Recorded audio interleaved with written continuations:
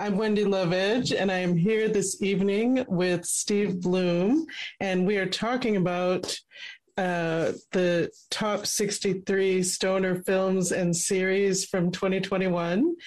Steve is the publisher of celebstoner.com, and welcome, Steve. We've had some technical difficulties tonight, but we are getting rolling now, and it seems to be working. So if anyone wants to let us know, if you can, I see that Angela has put up a peace sign, so she's definitely seeing us and hearing us, so that's fantastic. Steve, I was so excited when I read your article, and I want to say my first thought was, I looked at the list of films, and it's top stoner films, and I was thinking, we've kind of come a long way with that. It's a little different vibe than when we're talking about, past stoner films, like Pineapple Express, Wayne's World, things that I think of as stoner films. I don't know. What are your thoughts about that? Because the list that you've got is many really excellent films. Well, it is pretty diverse this year. I think what you're seeing is the shift that I've noticed away from that type of stoner movie, the comedy with the guys going on a fun adventure, sort of dating back to the Cheech and Chong model. And that kind of worked its way up through, this last decade, with Seth Rogen and a lot of the movies him and his friends were making.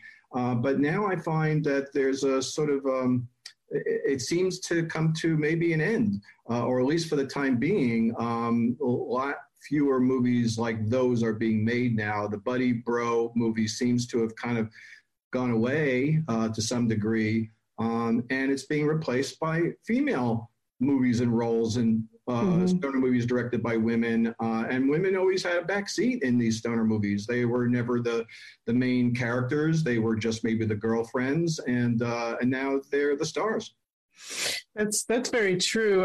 When I started to watch some of the films on the list, I had that very thought, my gosh, there's a lot of main female characters, themes that would be maybe a little more attractive to a woman, searching for a film that has some stoner or cannabis background to it or within the film. But it's, to me, it was really refreshing and exciting, the kind of the when they show any misogyny or anything like that in the film, it's kind of not something that's celebrated, at least with some of the ones that I watched. I agree. Yeah. So that's pretty cool. So how did you decide which films should be on this list? Because 63 is kind of an interesting number. It's not an even number. Yeah, I mean, it's just an odd number because it didn't land at 60, or there's so many that, you spin the wheel and maybe you land at a 45 or a 50, but I'm not going to exclude something because it doesn't suit the number. So I'm actually have another movie I'm probably going to watch tonight that'll probably get it up to 64. So there are a few more that I'm still discovering, but I think I caught most of the movies this year that had any kind of drug themes.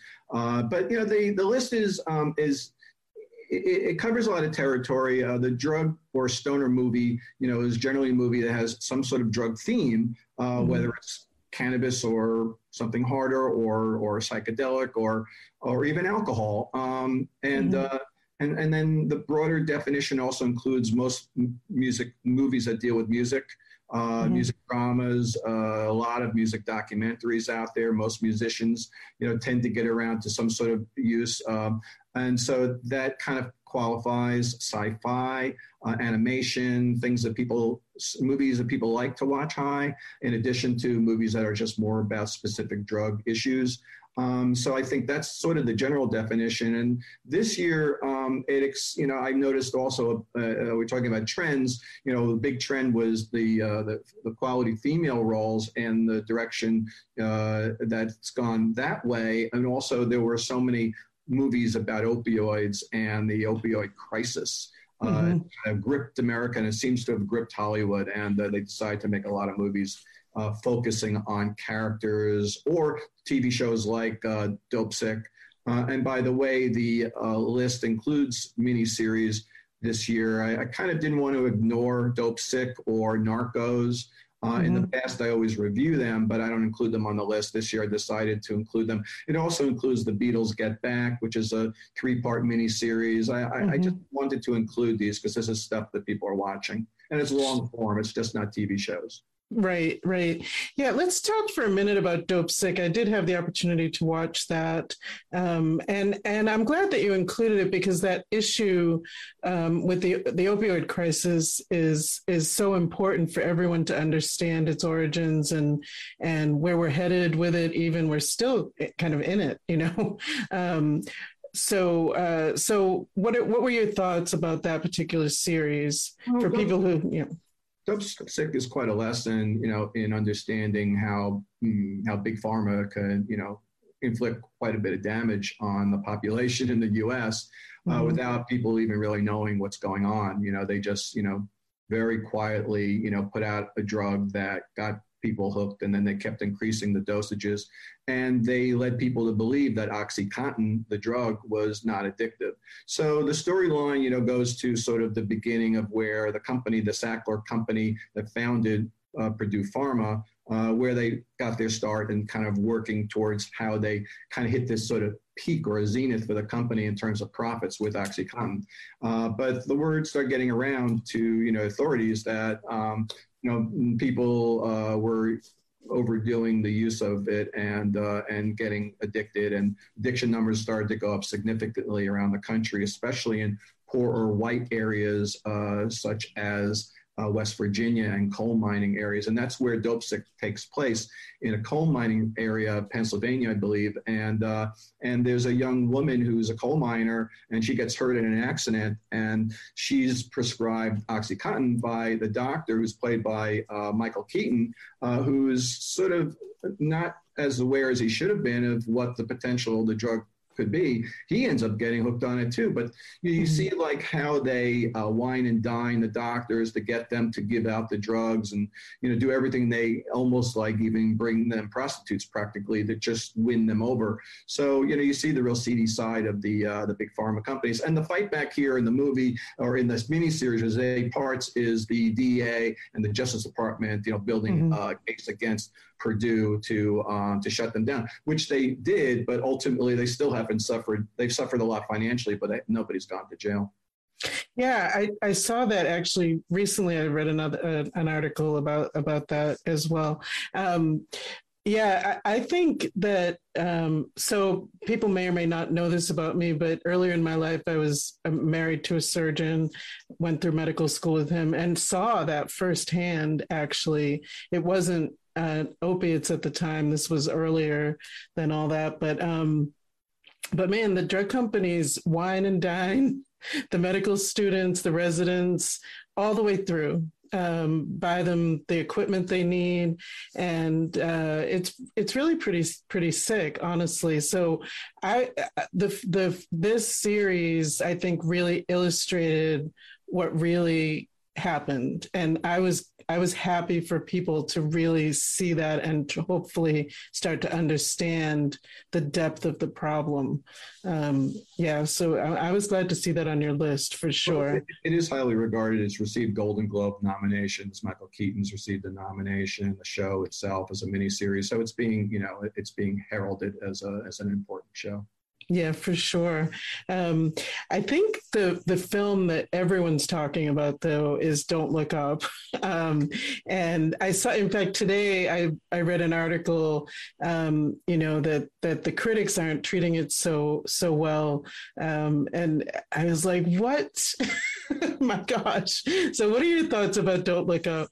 Well, first of all, I love the movie. I'll talk about what the critics think in a minute, but it just really hit me right. You know, this is a movie at the moment talking about kind of a crisis scenario and how the government deals with it. You know, it could be COVID, or which we're going through now, or it could be global warming and climate change, which we're also dealing with, but in more of a longer term. And so what would the government do, you know, if a comet came, you know, threatening, you know, Earth, an extinction event, as they call it, which did happen, millions of years ago. So could it happen again? It doesn't really matter really whether it could or not. It's just how the reaction would be. And that's really what the movie's about. And it kind of plays it with, great, deep comedy. And so the fun part for us as the stoner audience that's watching this movie is that Jennifer Lawrence is one of the lead actors in the movie. And she plays Kate Dibiasky, who discovers the comet. And she's a student, and she's working with Dr. Randall Mindy, who's played by Leonardo DiCaprio. And so they're startled when she discovers, and then he figures it out, and then they figure out how long it's going to take to hit Earth, and it's about 6 months. So there goes, the setup for the movie. And so once it's discovered, she says, I've got to get high, the character, Kate. And it's a really interesting moment because, she's super stressed. She is just learned, and they have just learned that, life as we know it is going to end in 6 months, presumably, unless there's something that can stop it. And so I got to get high. And then they're going to Washington, the two of them, for a meeting with the president at the White House. And so they're in this big plane, just sort of a goof because the two of them are in this massive military plane. Right. And then the next scene, you see her kind of like she must have ducked out or she's in there somewhere because it's so big, nobody's in there. And she just takes a hit out of a pipe and then she blows it into her jacket. And so nobody will smell it, I suppose, and that's just it. That's that moment where she needs a little assistance right now. I got to get high. It's kind of the line of the year, in movies for me. And I love Jennifer Lawrence to begin with. She's a great actress. She has been seen smoking in the past publicly. She hasn't really embraced it like some of the other actresses out there, but she's kind of cool about it. And the fun thing about the movie, in addition to her character being a stoner, the stoner astronomer, that she's told the story that she actually went into the scene with the president, which is Meryl Streep, stoned because she wanted to play it high because that's her character. And so she actually went into one of those scenes. There's several scenes or 2 or 3 scenes with the president, and she did one of them at least high. She told that to like an audience at a screening, and she said she got a lot of teasing over it too. But nevertheless, this is how she wanted to play her character, and they said, "Cool, do it." So I just think that's great. So the movie is just a great movie overall in terms of the humor, serious comedy. I think that's kind of what we need right now. We need a bit of a laugh, but also laugh at something significant, not something trivial, just to sort of escape. This is not escapist. This is very real, but it's funny. Right. How many end of the world films are funny? I was like, when you think about it, that they pulled that off to me. This is the end. Seth Rogen, speaking of Rogen and Franco and all those guys, they did an end of the world movie, or This is the End, where there was a huge sinkhole, taking down everything in Los Angeles. And I guess it was going to spread everywhere. So it was very much an apocalyptic, story. They played it with, to say the least, a lot of humor. Wow. I haven't seen that one. I'll have to check it out. Yeah. I mean, I read that about Jennifer Lawrence also. And she said, I told them I won't have any trouble remembering my lines. I'll be all right. Interesting. I read a story today saying that she was having, Jonah Hill's character, who plays the son of the president, kind of like a Trump son, and he's sort of a sniveling jerk, and he's just constantly berating her. And apparently a lot of that was just improv. And so she didn't know what was coming. I read an article today about that. She said I just didn't know what he was going to say next because it wasn't in the script. A lot of that stuff, him throwing the bags, that was probably improv. It's gross. And her joking constantly about, that the general made them pay for the water, the little gag in the movie that runs through the movie. I don't know. It's just funny. I needed something to laugh at. Right. There aren't that many great comedies this year. Sorry. Yeah, there aren't. I actually was saying that recently. It's hard to find a comedy that really makes you laugh. And even though this is like this apocalyptic thing, it really made me laugh too. On the side of people not liking it, it's, obviously our community is going to go towards it, because they like that aspect of the movie with Jennifer Lawrence, but that's not the whole reason to like it. But it gets us into the movie a little bit more and maybe wants us to root for it or something, as I would. But, it's also, I think the general critics out there tend to pick it apart for whatever their reasons. I don't see it that way, but I could be like that too. If I don't like a movie, I'll pick it apart. But this is not one that I would pick apart. I think it's a fun movie by a really good director with a great cast. Right. And so it's just right for our crowd, but it's only 55%, favored by critics at Rotten Tomatoes. So that kind of tells you it's not getting, and therefore with that kind of low critical rating, it's not going to get the awards and the nominations it probably deserves. It already got a number of award nominations at the Golden Globes, but it could maybe not get so much at the Oscars. Yeah, it seems like that's kind of where it's headed. Based on what the critics are saying. Yeah. I agree. I loved that. It was very surprising. So when I first started to watch the film, it was on your list, which is what brought me to it, actually. And when that line, when she said, she had to get high, I was like, oh, this is why. This is why it's on the list, So well, it's what you call a good pot scene. But in a movie like this, I mean, it's only there twice. And so, it's not a predominant element of the story, but it's woven in. By doing it early, it kind of builds the storyline around her. This is her character. And this is something she does. And it's not like a one-time thing, although in the movie, she only does it one time. But there's that one time. And then a little bit later, they show just like the way the movies kind of has all these little scenes that they show a hippo or this, they have a scene where they just have like a table of the pipe and a little couple of buds and a light or something. And it indicates that she's now smoking again, but they don't show it. They don't have to. So it's a different way to do it. I think normally, smoking again didn't get passed. There was no conversation. It's just her. It's something for her, nobody else in the storyline. Although Jonah Hill makes a bunch of jokes about other drugs. Oh, the MDMA is kicking in. There's an 8-ball line at the very end. Yes. That's kind of buried, thrown away, but it's there if you listen close enough, like you're listening to a Beatles album or something. Right. Yeah. Oh, I heard him say it. Here's a druggy sort of sentiment running through the movie with a guy like Jonah who kind of plays a lot of druggy roles and is now lined up to play Jerry Garcia in the Grateful Dead movie. So, people probably remember his, ridiculous scenes in The Wolf of Wall Street, Oh, yes. So he's good at this kind of stuff. So I guess it is really a stoner movie beyond just what Jennifer Lawrence is doing in the movie. It just kind of fits in overall. But it doesn't, it doesn't have to be nonstop smoking to be a stoner movie. Right. Good points. I loved her strength. She was like, they kind of made her out to be this crazy histrionic female, after she was on the news show the first time. Right, crazy lady, but she knew the world's going to end if we don't do something. Like, how can you not be excited? Randall the doctor finally lost it too in a network kind of way, right? He finally loses it on TV and nobody's really paying attention. But what's fun about her character is that it goes on to the next stage of her, towards the end of the life or whatever. She meets Timothy Chalamet's character, who is a skate punk dude. And next thing you know, she's like having a little romance with this guy.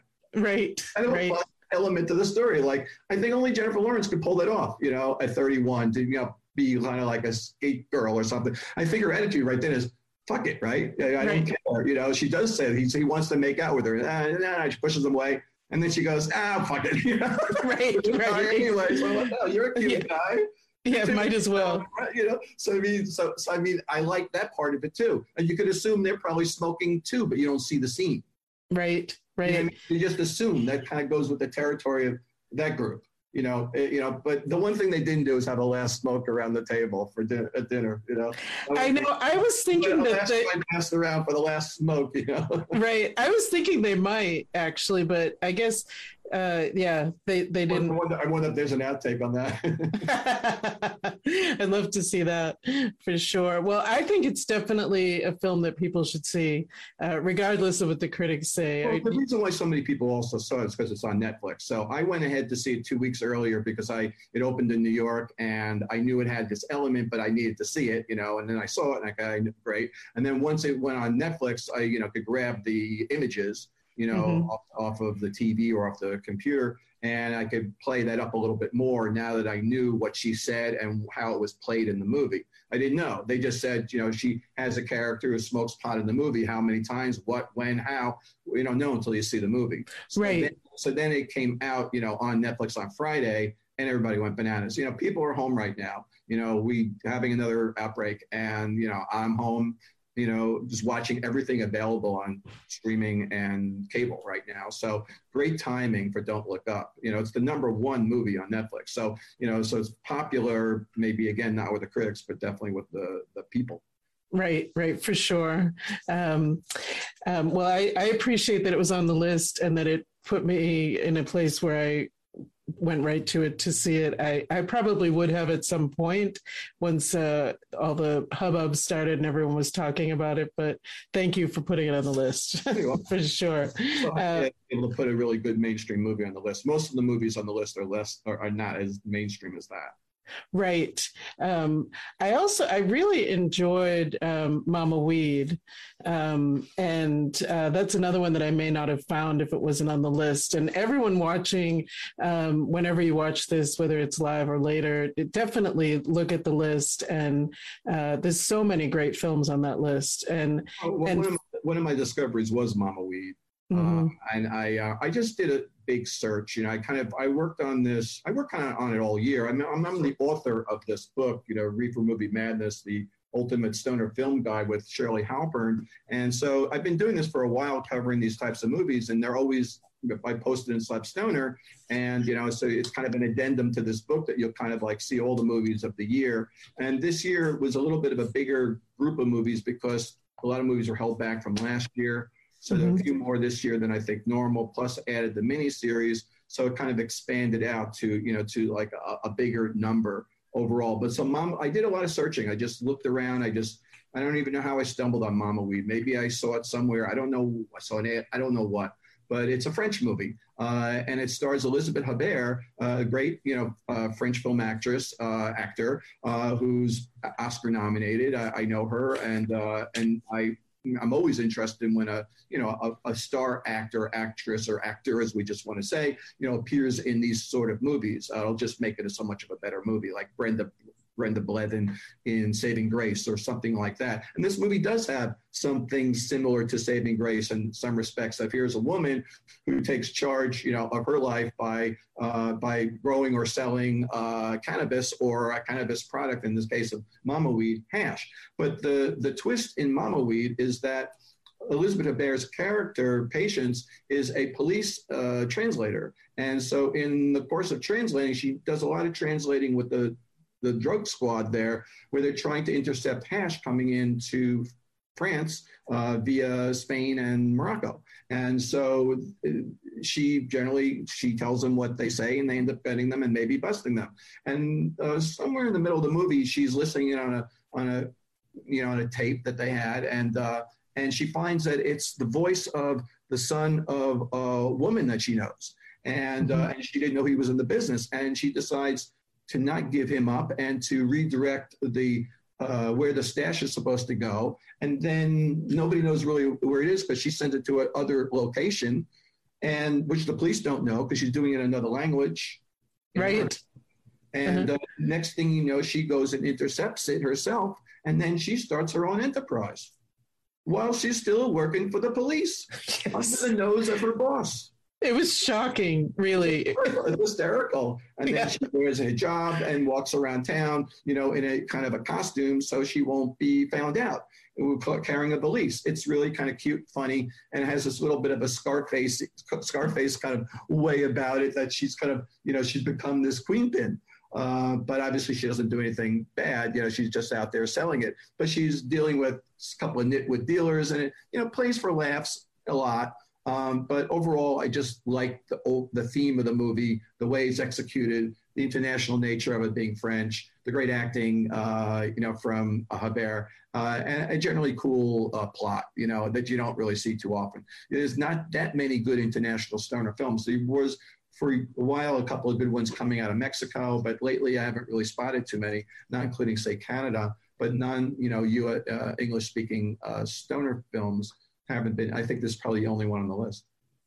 Yeah, I was curious about that as well. I like foreign films. I haven't been watching them in quite a while. So that element was kind of exciting to me also. But just that twist, I was like, what? Because, the fact that she intercepted the message and nobody found out at the time seemed a little bit incredulous, but her boss is trying. He knows something's going on, but he sneaks around him so deftly that he doesn't find out. It's not, to be agreed. I mean, her kind of, running roughshod of these, kind of nitwit dealers, probably not to be believed too, in terms of like, how it really go down perhaps in a real situation. But this is based on a real story though. It's not made up. So there was a woman who did this. So it's, it's a lot of women in the drug trade, on that level, especially I see oftentimes in a lot of the movies that deal with cocaine and stuff like that, a lot of cocaine queen pins, a lot of those stories they tell out of Miami, the stuff that they have Netflix about cocaine, a lot of times the woman is running the show. In Narcos too, the women, very strong characters who are running, businesses, not just sitting back and just being like the wives. So I kind of like that she kind of like stepped in, like I could do this too. Right. That's true. And I think there's something about women, especially middle-aged women, they become kind of invisible and can use that to their advantage.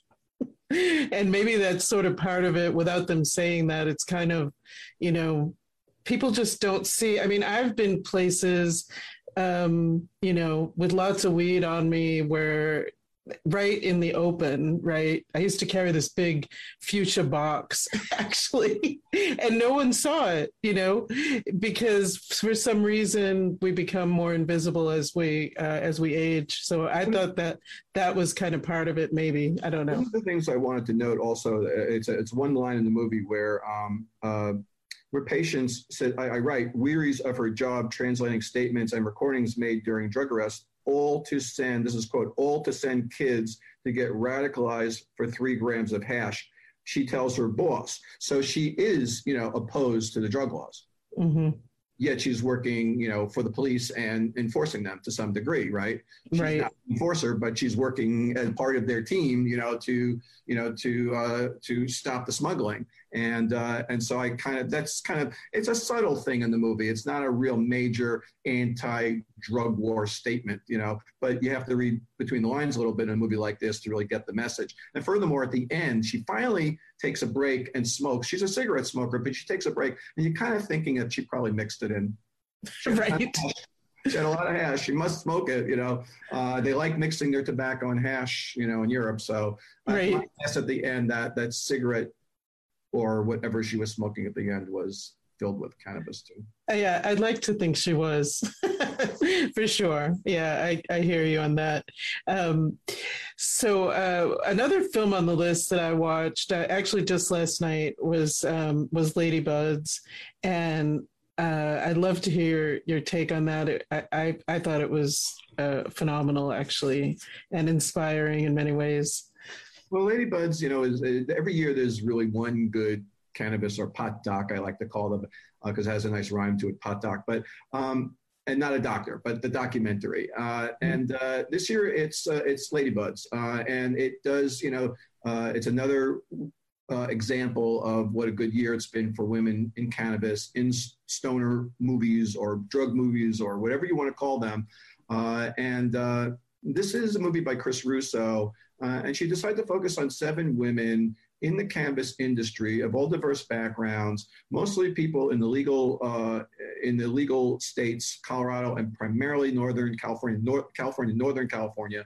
And it kind of follows their struggles to deal with the changes in the cannabis world as we know it, now that things are legalizing in states. And California passed legalization in 2016. has had medical, for 20 years before that. So they've had a really, long-term market there. But things have changed so dramatically since by 2018 legal sales began and regulations set in and licensing and all that kind of stuff took over. And now we hear talk of, the whole California market collapsing. I think people are being a little hysterical out there, but at the same time, there is problems because of the heavy weight of taxing and high fees for licensing that's frozen out a lot of people who got their starts, when it wasn't legal, and the so-called legacy market, as we're calling it now.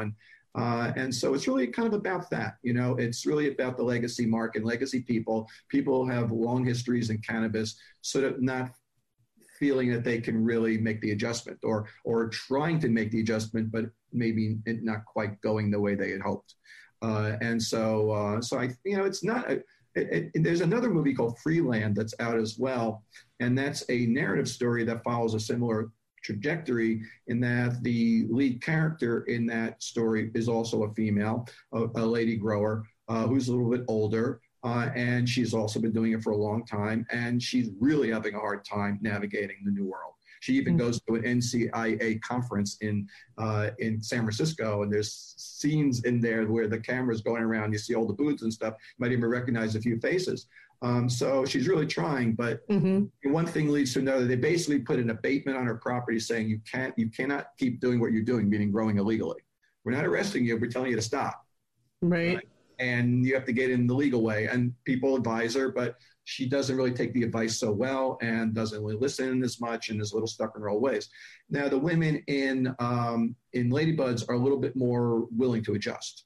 And what you find is, say, one of the ladies, Pearl Moon, who's like a champion grower, ends up being a bud tender.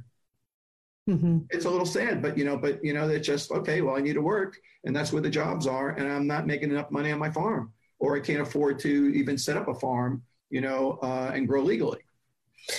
Yeah, I mean, I really felt like the film showed the resiliency of the women. Not only her, but the others as well. And then at the end, when they kind of recapped, I can't remember the woman's name who started a dispensary. She was gearing her work towards the elderly, and I guess the dispensary or it was destroyed after the whole George Sue Taylor. Yes, Sue Taylor. Yeah. It was destroyed, I guess, but it rebuilt, the community rebuilt it after that. So it was, I thought just following their lives and their resiliency was important as a woman in cannabis. I think that women should definitely watch the film for sure, just to realize that, I think we're resilient by nature, and it definitely showed that. Well, it's also, their resilience paid off too. The team around the movie, they were going, difficult, obviously, during COVID to even shop it around or to get it through the festival circuit, which is how movies like that break. And then some company sees it, they like it, and they buy it. That's what they end up getting. This company did buy it. They waited a year, I think, and then a small independent film company, but that gave them a push to get it out there, so that really helped them out, it's a little less of an independent effort for them when they get picked up by us. Even if it's a small film company, it's a lot bigger than, independent, they're doing it yourself. Right. So they picked up, which was a good sign. Yeah, for sure. So I wanted to switch gears and talk a little more about some of the documentaries about the musical artists, because there were several of those on the list too. And maybe starting with Billie Holiday, is it the U.S. versus Billie Holiday? Yeah. Yeah. Well, that movie came out kind of on the cusp of last year and this year. But it already won awards, at the beginning of this year. Andra Day won Golden Globe and for her depiction of Billie Holiday. I mean, it's a terrible story, really, what the government did to Billie Holiday. I mean, they hounded her. It's kind of like they hounded Lenny Bruce or people like that who were, doing things that were a little out of the ordinary in terms of the music that they played or the entertainment they provided, and also did, drugs at a time when, the government was hounding people for it. And they used Billie Holiday as an example. This is, we want to show this is the problem in that community, the Black community, the jazz community. They allow and tolerate this kind of behavior, and we don't. And we're making, a big, big case about her. And they hounded her, arrested her several times. I mean, to the very end, she was arrested in her bed when she was in the hospital for having heroin possession. I mean, that's how absurd it really was. Now, her life was a very dramatic life. She was a tough lady, to say the least, and it was quite a portrayal, to be honest. I mean, Andra Day is not an actress per se; she's a singer, and this was it, first time for her. And wow, did she pull it off? I mean, that was a really tough role. I mean, Billie gets messed around by men. She takes hard drugs. She's drunk all the time. She likes, hard sex. It was a tough role, and she really dove in and played it amazingly well. So, I mean, I just think it's tremendous, what she accomplished, in just doing that character and the story being told, an important story that needs to be told, that, Billie Holiday is a great artist. Her life changed dramatically when she sang Strange Fruit. Strange Fruit was about lynching Blacks in the 30s. And she sang this very soft, somber song that got a lot of attention. It was written by a Jewish guy, and they targeted her from that point on. You can't say something like that. How dare you, a Black person, to question, lynching in America? How dare you? And they went after her for that. I mean, it's just stunning to think that this is the way. I mean, I know we have similar problems these days, but it still is stunning to think that that's the way things were done then, versus now. Right. I know there's been terrible things have happened to people in the last few years, but this is talking about like a celebrity, amazing talent, was taken down by the government. I mean, yeah, I had no idea actually the extent of it, and it was very eye-opening, and just really illustrated the war on drugs. Like it's unbelievable that one person could be targeted in that way, so directly and openly, and even Harry J. Anslinger, who's considered the architect of the war on drugs dating back to the Reefer Madness era, is depicted in the movie. He's the guy who's going after her, throughout the movie. I think the character, I forget his name, who plays him, is a little too handsome for Anslinger, who wasn't that handsome. That's a good point. A little too good. But I would like to kind of shift over, though, because there's another movie this year that's very similar to that movie, but it's not getting the attention that the Billie Holiday movie got, and I'm a little surprised. And it's the movie Respect. That's the movie about Aretha Franklin's life, a biopic on Aretha Franklin starring Jennifer Hudson. And it's a really fabulous movie. Now, I am a big fan of Aretha Franklin. I'm a huge R&B soul fan. So, James Brown, Ray Charles, Aretha Franklin, it's like a holy trinity of movies being made about these great stars, generally shortly after they die. And they're all pretty good. But people often snivel at biopics. I don't know. They like the Queen biopic, but they don't maybe like this one or that one. They considered, not great works of art. They follow a obvious trajectory of beginning to whatever end. In the case of Aretha, it's up till she's 30 years old. So Aretha is kind of hounded by her past, in that she was assaulted as a child, sexually assaulted. She was very young, a singer. She was brought up by her dad, a gospel preacher, brought her up through the church, had her perform at a very young age, house parties in the church, whatever. People were around all the time. One day, some guy slipped into her door when there was a lot of people around, no paying attention. He did stuff they shouldn't have done, and maybe happened more than one time. That's what you just kind of see in the movie. And then later on, she never gets over it. She becomes an alcoholic, and she also has her problems with men as an adult, being treated violently, especially by her husband in the movie, who also smokes pot, by the way, is played by Marlon Wayans, Ted White. So there's similarities in the two storylines, but Aretha wasn't hounded to her death by the government. It was her own issues, but Billie had similar issues growing up. She was, she was a prostitute at a very young age. She grew up in a bordello, things like that. Now, Aretha didn't. Aretha had a completely different, very solid upbringing in terms of, a church girl. But then she went into the music world, and so it's a different story. But the music is equally as good, to say the least, Aretha's music. And Jennifer Hudson is just unbelievably great. Yes. I mean, it's just stunningly great. So I don't know. I'm really surprised that she's not getting nominated. The movie's not getting nominated. Nothing. It's just sort of just fallen off. Like, it doesn't have the critical appeal.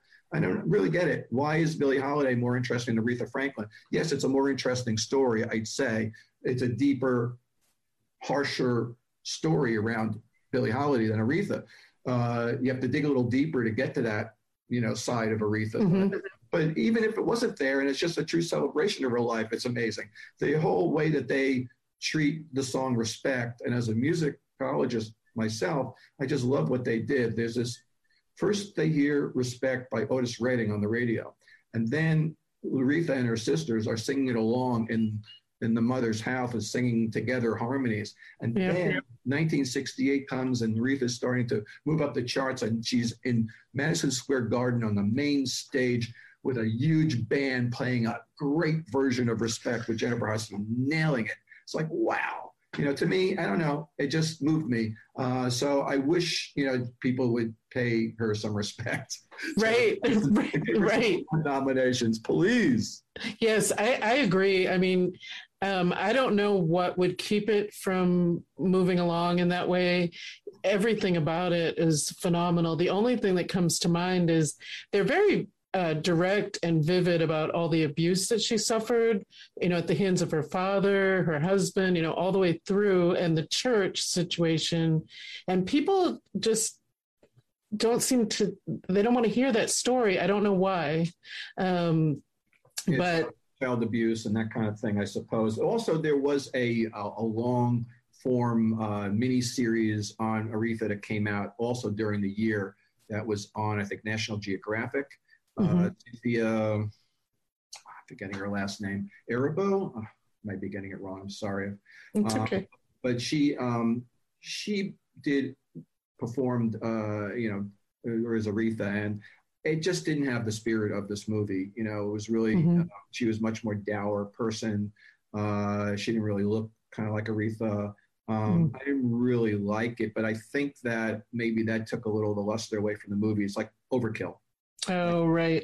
Too much Aretha in one year. People already spent time on the miniseries, and now it's a movie too. Like, right. It just stacked up badly for the movie. Right. I was moved to tears, honestly, with that film. And especially, watching her with Martin Luther King, and then later watching her sing at President Obama's inauguration. Yeah. It's just so moving, to see how her life started and where it went. And maybe you're right. Maybe it cuts a little too deep. That stuff cuts a little too deep. Maybe when you build a story like the government versus a person, okay, then it's like, the bad guy versus, this poor woman, you can take sides, with Aretha, I guess you could take her side, the guys were bad to her, so that's her, that's her cross to bear. And that's what, influenced her, who she was and how she became a star and what she was able to fight against and just deal with to get to where she got, so I don't know. I'm a little sorry about all that, but that's just my take on it. Right.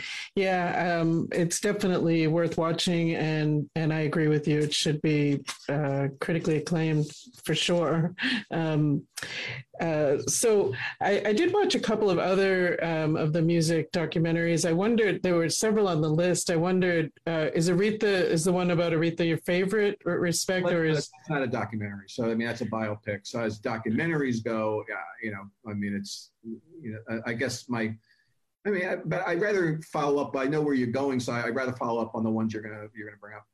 Oh, okay, sure. That would be great. Well, I also watched Bitchin' the Sound and Fury about Rick James, and oh gosh, I actually didn't finish it, and I rarely do that. I thought it was a little bit long, and so I loved his music when it came out. Right, I was a dancer when I was younger. I just loved the vibe of it, but the whole vibe of him wasn't. It just wasn't sitting with me. I don't know. What are your thoughts about it? Well, I could see how you might want to cut it off towards the end because that's where his life kind of bottomed out. He became, kind of, I guess, a bad person at that point. He's sort of, you know, he got a great start, and then things changed dramatically for him in his career. When he got rich and steered more towards cocaine. But what's an interesting, why Rick James fits into the list, is not just that it's music oriented and it's sort of drug related. It's very drug related. Is that he really kind of kicked off his career advocating for marijuana. Sure. He sang about it famously in Mary Jane on his first album. It's remains one of the great marijuana anthems, and he would on stage talk about it. He had big joints like Cypress Hill. I mean, before it was the thing to do, he was doing it. Yes, that's true. Most people don't really recognize that aspect because it wasn't really heralded. I was thinking about that today, leading into this conversation with you, and thinking about how if I was at High Times in 1978, I sure would have pushed for Rick James to be on the cover. I don't think they were thinking about a guy like Rick James back then. High Times was sort of into punk rock or maybe the Grateful Dead, but they weren't really into R&B, soul, or whatever. And here was a guy really standing up for it the way bands later, like when I was there in the 90s, stood up for it, and I was able to, help facilitate some of those, cover shoots and articles and stuff like that. So I kind of feel like High Times missed the boat a little bit on Rick James in 78, 79, 80. But, and that was, like you, I'm a big R&B fan. I started my career as a music writer, and I started writing about R&B and jazz. And it was late 70s. So there you go. Rick James is right in the pocket. You and I, right in the pocket. That's yes. That's one of the great funk songs of all time, You and I. And right on the one, You and I, boom, boom. And then, he got into his other more popular songs that really made it for him. And he became this big LA star, and, he just succumbed to the life. The life was a high life of drugs and coke and women and pool parties and the whole thing. Before hip hop, all the hip hop artists seemed to embrace that idea, of that swinging lifestyle, with women all over the place and drugs and pools and skimpy bathing suits. He was doing that, and so that became what he was known for. But then it got worse. He started to, assault women, his girlfriends, and so on. And so his life just bottomed out. Why a man did this, why he had to, but here's just a total life of excess. And this is just such a cautionary story. This is what so many of these, musicians and artists, the option is there for them often if they want to pursue that. Where do you go with it? Do you have to live that life, or can you live another life? Do you have to live a life of opulence and, just spending, ridiculously, and you're not really caring about anything much at all? Just total, just total living a high life. And so I think he just, went way overboard. And so I think I guess you even look at Rick James, and you wonder, well, how do you think about him now? Like an R. Kelly or Michael Jackson or this or that? How can you really relate to his music, But I don't quite see it that way. I guess it didn't play out the same way that some of these other people's lives played out. It was a little bit lesser known because the media wasn't so ever present back in those days when, yes, it was being reported, but it wasn't TMZ. So people didn't know every little thing about Rick James's life. And it kind of went under the rug more or less until this documentary came out. Right. That's a very good point. It wasn't people's lives, the press wasn't in every moment trying to capture it. So I think that's why, it was a little shocking for me, like over the top, like you said, just way too much. And yet all of your points are also true. I mean, he had a giant joint out on the stage when people were definitely not doing that, So yes. So, was he a pioneer? Even though yes, he was, but it's hard to herald it because of what he became. Right. So you just kind of let it be. Right. recognize, that there's different sides to the story here, two coins here. And, and oftentimes, it could be used if more conservative people want to look at it and say, well, there was a gateway kind of situation for him. I guess it was, but you either choose to follow that path or you don't have to. Nothing forced him. He went that path, but it was a path of excess. He had so much money to spend, that was the life at that time, pull him back a little bit, put him in a different era, maybe he'd be a different guy. Right, for sure. And then I also watched the film about Biggie, which I didn't really know much about him. So it was interesting. He was so young when he passed away. What are your thoughts about that one? Well, my thoughts are that it's a story that's been told a lot. It's a very popular story to tell about Notorious B.I.G. and his short life and death and the big beef between him and Tupac Shakur that has never been resolved. It's never been charged. Nobody's ever been charged with all kinds of accusations. But these two guys died back to back in 96 and 97, somewhat mysteriously. With these sort of beefs between the camps, apparently. And so there's just a constant fascination. It's kind of the story of hip hop, the mystery of hip hop is like, whatever happened? How did that happen? And it's never been resolved. And so I guess they're going to keep telling it until somebody resolves it. Right. Yeah. But there was been a movie about his life, Notorious. There's been a previous documentary. There's this documentary. There's a movie out this year called City of Lies with Johnny Depp playing a cop who's researching and trying to get to the bottom of this same, mystery, nor does he resolve it either. So, so I kind of felt like, if you want to just dig back, besides, saying all that stuff, that's saying, okay, it's been told a lot. For those who haven't seen it, it's a really interesting story. He's a great hip hop artist, definitely one of the top 10, if not top 5, a pioneer in the New York, Brooklyn scene, kind of discovered by Puff Daddy and became a star, real quickly, rose up really fast, and then got caught up in this crazy world in hip hop where people shoot each other when they don't get along. And it sadly is happening still to this day. I actually did an article recently that noted that there were, over 12 or so killings in hip hop this year, different hip hop artists getting killed in drive-bys and shootings and internal beefs and things like that. So it doesn't stop, unfortunately, and maybe it's even a little worse now, but those were the biggest names. And those are like assassinations. So that really stands out in the mind of people. That's up there, for people, it's like, that's Kennedy and, and Martin Luther King or something, Biggie and Tupac getting shot like that back to back. It was really stunning, and it really shook the world of hip hop, and people still want to know. But I mean, his music's great. I think the beauty of it is watching that and just soaking up the music, it was always there. It wasn't my favorite, artist during that period. I liked him, but he wasn't my favorite. Like some people love Jay-Z or some people love this group or that band or whatever. So it wasn't my favorite, but people always, spoke highly of Biggie. Like he was the man, he was the guy. And when you go back on it and you listen to the music, you realize why.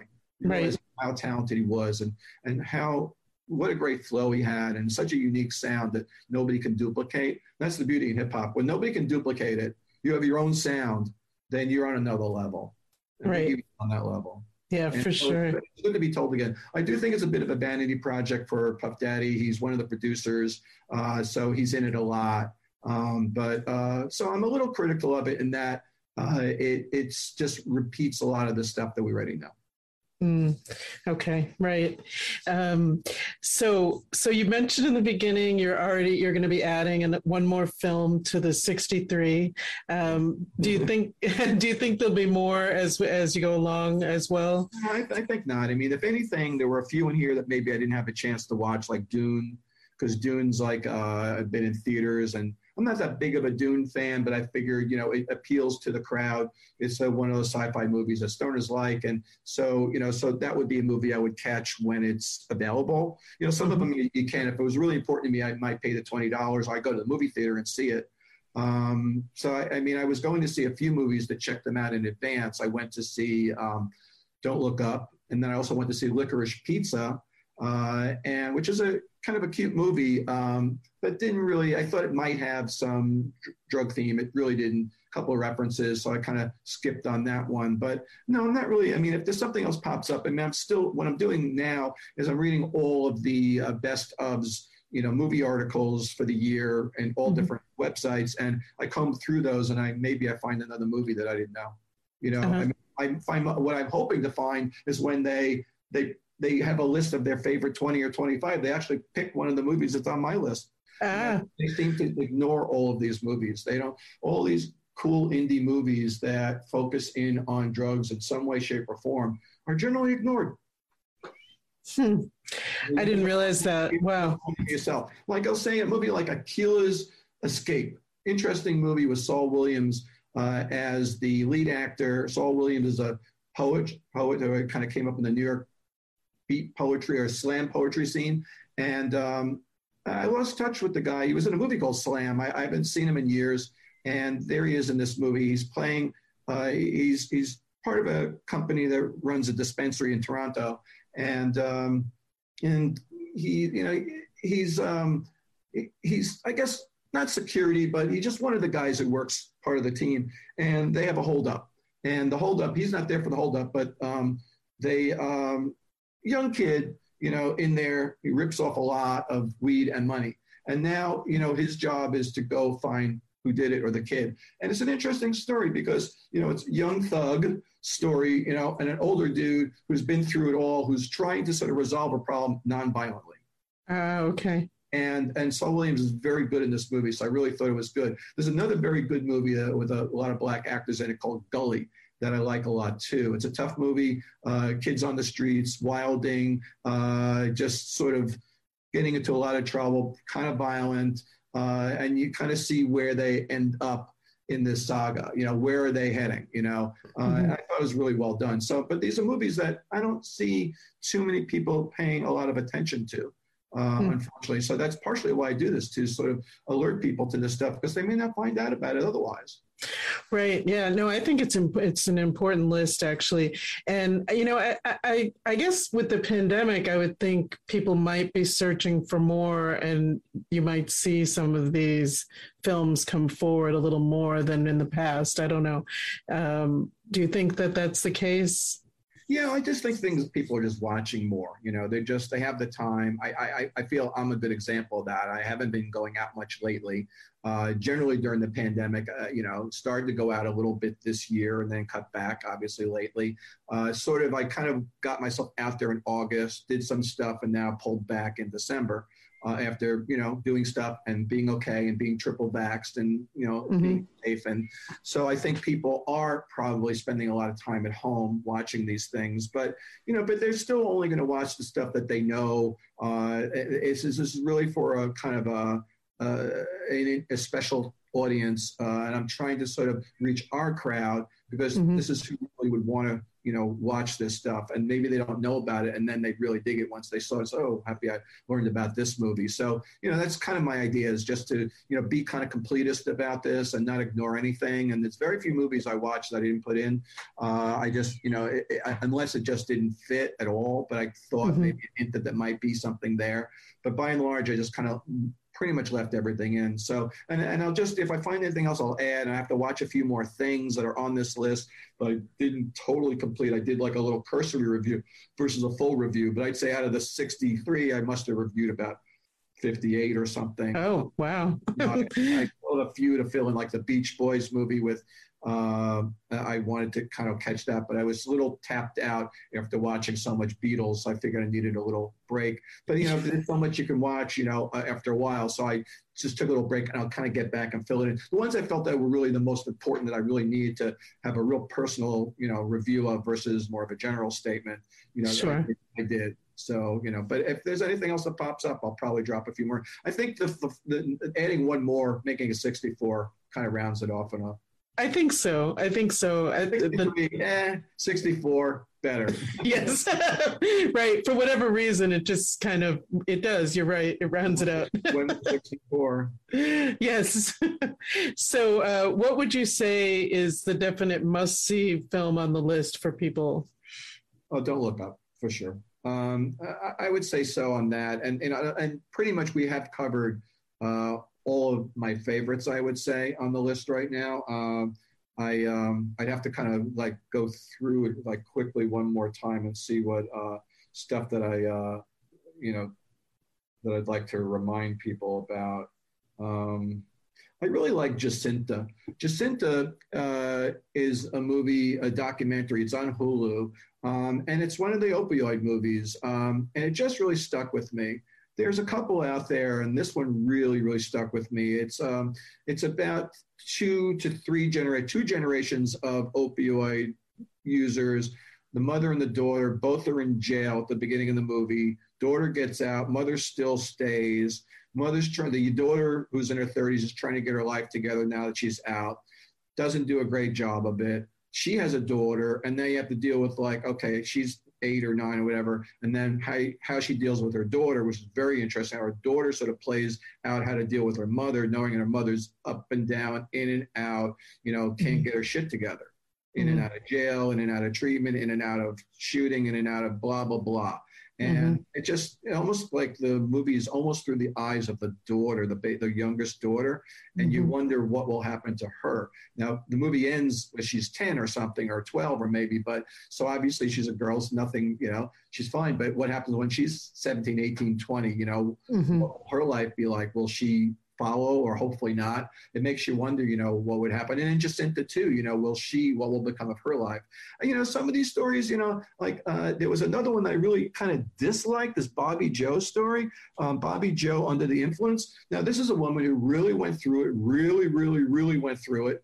Had a really tough life during her addicted era, and she found God, and God saved her, and she started homes for women and stuff, so they had places to come to after they got out of jail and treatment, things like that.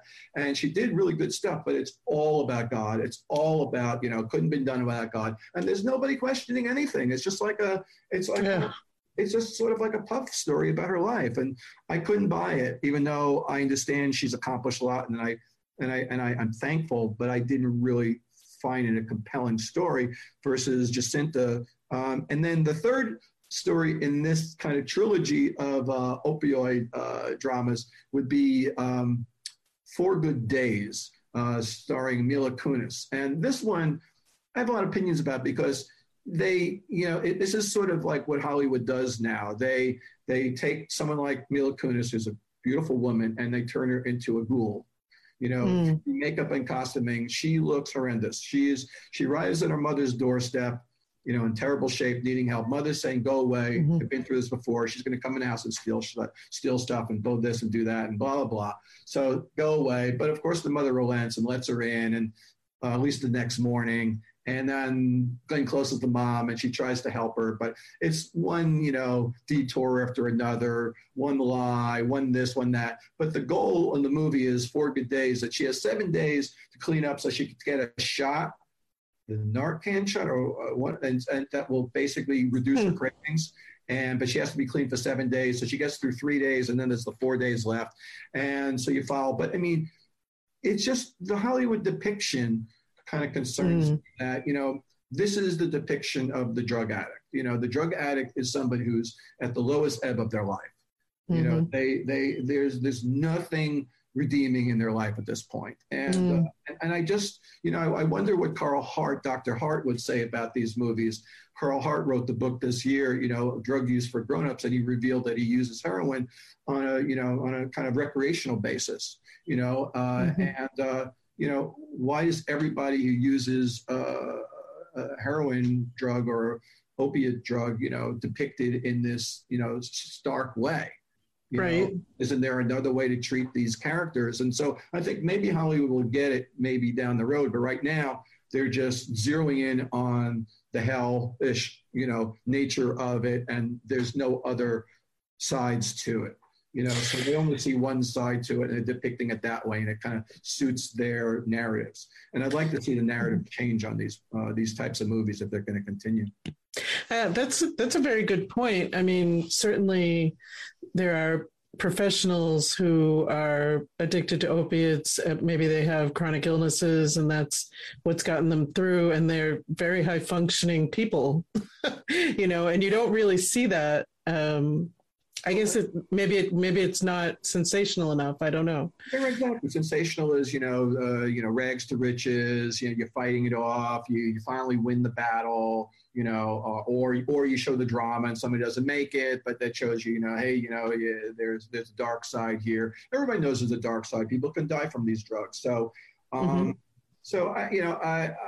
just the other thing that kind of concerns me is that all the depictions, it seems, are white people, and white people, the only people that are afflicted with this, problem right now. And to be honest, I mean, Black people and people of color have been dealing with opioid issues for much longer, dealing with illicit opioid, drugs, meaning heroin, in the streets of the cities where I grew up in New York forever and continuing. And this is, this story is not being told, or how maybe that leaks into the pipeline of, pill manufacturing, where heroin and all this stuff. And so, maybe there's other stories to be told on that aspect too, that involves people of color. Not to say that we want to see these difficult depictions, but let's deal with the reality that it's affecting everybody and not just one group of. In other words, the argument is that the whole opiate crisis became a crisis because it was affecting white people. I hear you. It wasn't a crisis when it was heroin in the ghetto. Right. A crisis. I guess crack became a crisis, but back in the days when I grew up in New York and people were nodding all over New York, they didn't treat it as the opioid crisis. It just it's what it was. It was a lot of heroin around New York and people were using it. Right. So I don't know. I'm just saying that it's very zeroed in on one set of the population. Yeah, it would be good to have that story told. For sure. I hear you. Well, this has been fantastic, Steve. And I want people to know you definitely want to check out celebstoner.com. You also have a Patreon for celebstoner.com, and definitely check that out and support what Steve is doing. And also, how can people get in touch with you? And I think I would love it if you mention your book again. It was a little hard to see because of the background. So I just want to make sure that people know about that as well. Okay, I'll switch the background. Yeah, see, it kind of like shuts it out. Get out of the weeds. Yeah, this book came out in 2010. I wrote it with Shirley Halpern. It's the follow-up to our first book, Pop Culture, that is up there. So this was a movie guide, again, an outgrowth of the stuff that I was doing at High Times. And there isn't any other book like it. There's about 600 movies in the book. And then the continuation of that is at Celeb Stoner. Every year I do my roundup. So now with 65 movies this year and say 40 in the previous years, I probably have covered in the last 10 years at Celeb Stoner, probably a couple hundred movies more. So add that onto the book. So you got about, 800 movies, Wow. If you're into this, and I hope people are. Yeah, I know some folks that definitely are. So I'm sorry we had the technical difficulties in the beginning, but we definitely got it done. And if people couldn't figure out where it was, it'll be here on Facebook, and we'll see what we can do also to download it and get it up on YouTube as well. So thanks so much, Steve, for joining me. Thank you very much. And people can find me on Facebook, Twitter, mostly via Celeb Stoner, names or my name's Steve or Steve Bloom Dude. So you can find me that way. And you could DM me on, on Messenger and multiple ways. Excellent. LinkedIn as well. Excellent. All the major platforms, Steve Bloom. Thank you again for joining me. And I hope people will check out some of these films. I think we did a great review of many of them, but there's going to be 64 on the list. So check it out. I want to end by saying, I got to go get high. I got to go get high too. I actually had joints rolled next to me, but we're talking so much that I didn't. So I got to go get high too. The immortal words of Jennifer Lawrence. Yes. All right. Good night. Yaski. Bye. Thanks so much. Bye-bye.